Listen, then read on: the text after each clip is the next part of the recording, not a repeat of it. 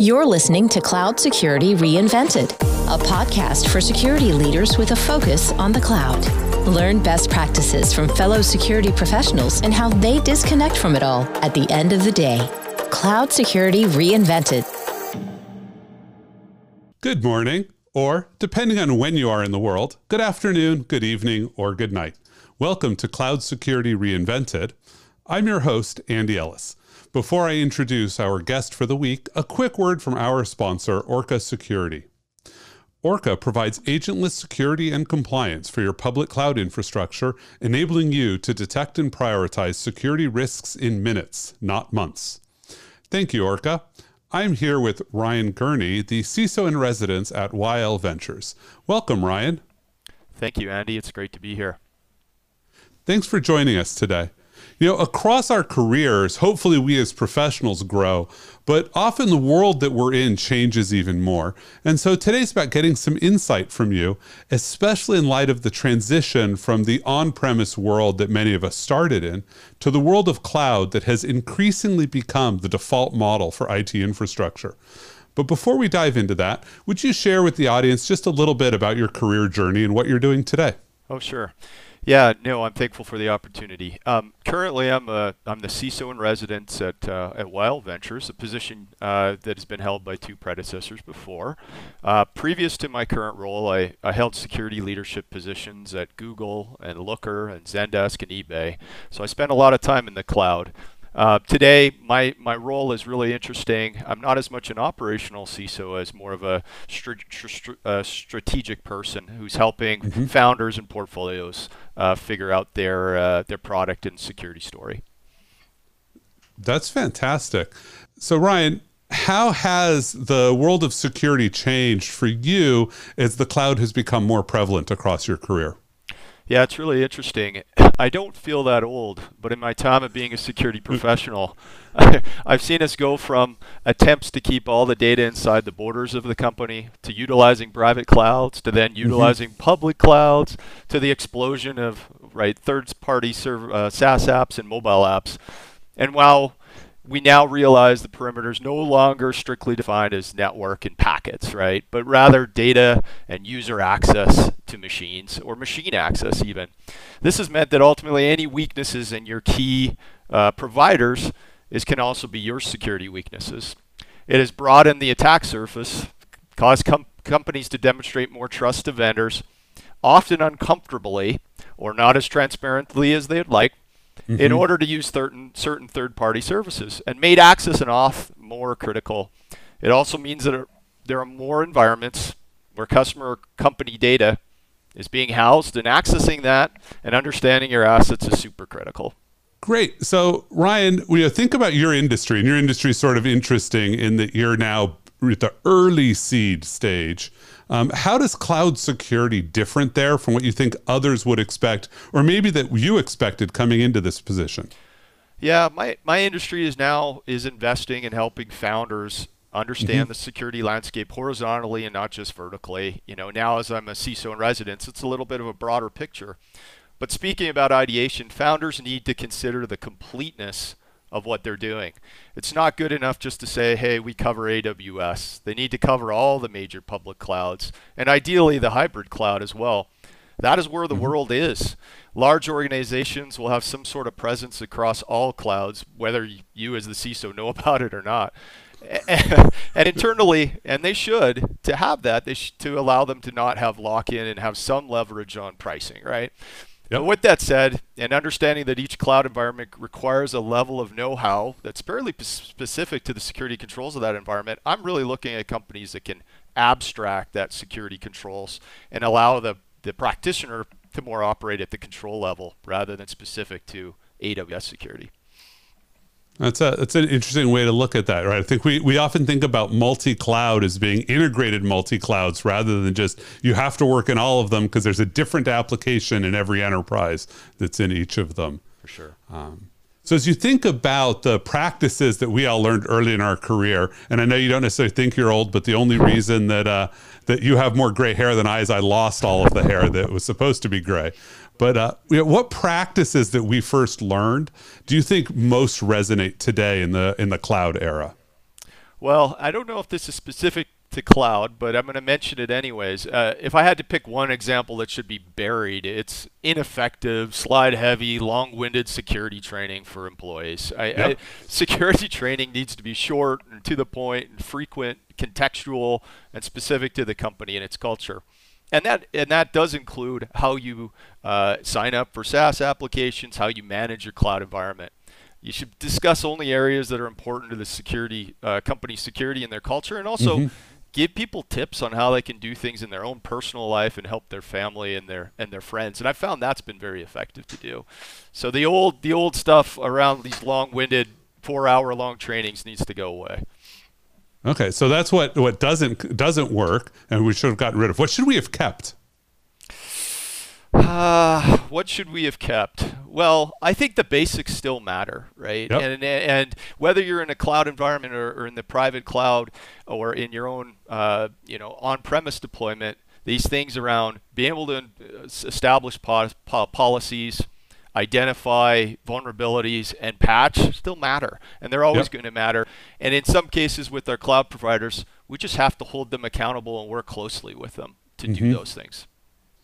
So what have you seen as sort of the biggest surprise, or maybe there's still an opportunity for growth in the cloud that maybe people wouldn't have anticipated before cloud became mature?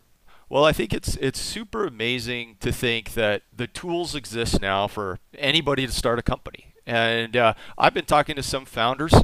They don't even know how to develop code. And there's these no-code and low-code applications in the cloud that they've come up with their product design, and they're actually running their product without much of a development background. It's just amazing how many business functions you can just outsource now. And so the bar to entry is super low. So you can just worry and focus about your ideation to start with. And I think that's fantastic.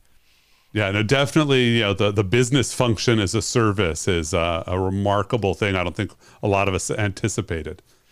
If you go back, and this is our subtle way of saying, like, what screw-ups have you had in your career? But really, what piece of advice do you wish someone had given to you earlier in your career that might have saved you some trouble and learnings later on? Yeah, there's probably a lot of those. We are in a career that changes a lot.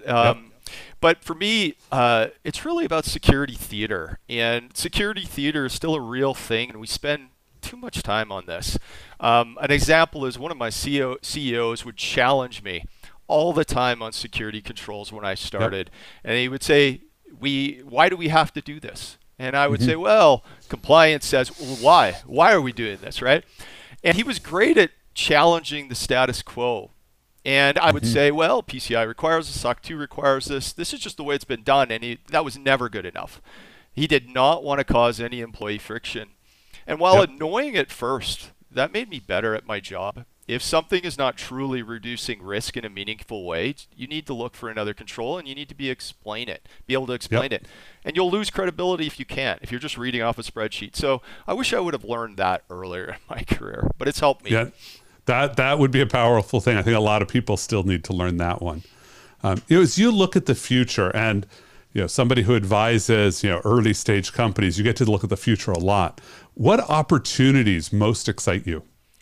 Well, besides being able to travel to Mars or the moon, besides those? Those are all pretty awesome ones. Well, I'm excited about technology being able to reduce poverty and bring conveniences to people around the world, first and foremost. I think we have opportunities to do that with technology. We've seen examples of it for easier access to water, bringing the internet to everyone, helping with sanitization. These are massive gaps between people's living conditions around the world. I'm interested in that. In the security space specifically, I'm fascinated, like I mentioned before, about abstraction at the cloud layer around security controls, but also how can we make things quicker and easier for the CISO and bang them over the head on things that need their attention, especially when we consider the challenges we have with hiring security professionals today. Yeah, I'm going to insert a shameless plug for one of my personal favorite charities, which is waterboys.org, which was started by a bunch of professional athletes that brings some of that technology, wells into impoverished areas of the world to ensure people have access to clean water and aren't spending, 8 hours a day just getting water for the family. So since you brought that one up, I just want to put in that plug for the Water Boys. But a little bit of freeform. I've discovered that almost everybody has some piece of wisdom that they've learned through their career. It doesn't have to be about technology. It doesn't even have to be about your job. So is there something that you just love sharing with people that might, give them a better life or a different outlook? Sure. I'm going to make mine specific to the CISO career. It's such a tough career, and there's a couple things that I've learned that as I mentor other CISOs that I like to pass on. And one of those is, security is non-binary. I would often have, I'd have CEOs come to me in passing, and they would say, "Hey, are we secure yet?" Yeah. Right. And perhaps that was just small talk, but I took that seriously, and I feel an effective CISO, whether, if they have the support they need, should be able to say, "Hey, listen, I'm aware of our key assets. I know how they're protected, and I know our key risks. We actively monitor it, and we're managing to it." And, the term CISO is a bit of a misnomer. Perhaps it's better chief cyber risk officer would be the better term, right? Secondly, I think it's important that CISOs just understand their own strengths and weaknesses and then surround themselves with the right team and empower others in the organization to take security responsibly, seriously for themselves. They need to be transparent and approachable and business focused, and you need to demonstrate empathy for others, because if you're coming to them, you're likely asking them to do something, and so you've got to be able to demonstrate that empathy that, "Hey, I'm coming to you. Sorry, I know you're really busy, but I really need this for our customers and for our company." So. Yep. No, I love that. I often call it the sledgehammer argument, but I like just the simpler of it's not a binary, which is if you ask me to secure the data on a system, and this one goes back a long time ago. I learned this from a sergeant in the Air Force who said, well, if you wanted to secure a system, the first thing you should do is encrypt everything on the machine. But then, make sure you unplug the machine from the network, and before you leave the room, unplug it from the wall too, so it's just not powered, and make sure it's in a locked room. But before you leave, just take a sledgehammer to it. Yes. It's the only way to secure it is to make it unusable. Yeah. So I think, the not a binary I really love as a way to approach it. So maybe security is non-binary might be our lesson for today. Sure. So Ryan, thank you very much for taking some time out from your day to join us. Thanks, folks, for spending a little time listening to us today. For Cloud Security Reinvented, I'm Andy Ellis. Have a fantastic day. Thank you for checking out this episode of Cloud Security Reinvented, brought to you by Orca Security. Orca Security detects and prioritizes cloud security risks for AWS, Microsoft Azure, and Google Cloud without the gaps in coverage, alert fatigue, and operational costs of agents. Please follow Cloud Security Reinvented wherever you listen to your favorite podcasts, or visit orca.security/podcast to get immediate access to all of the latest episodes.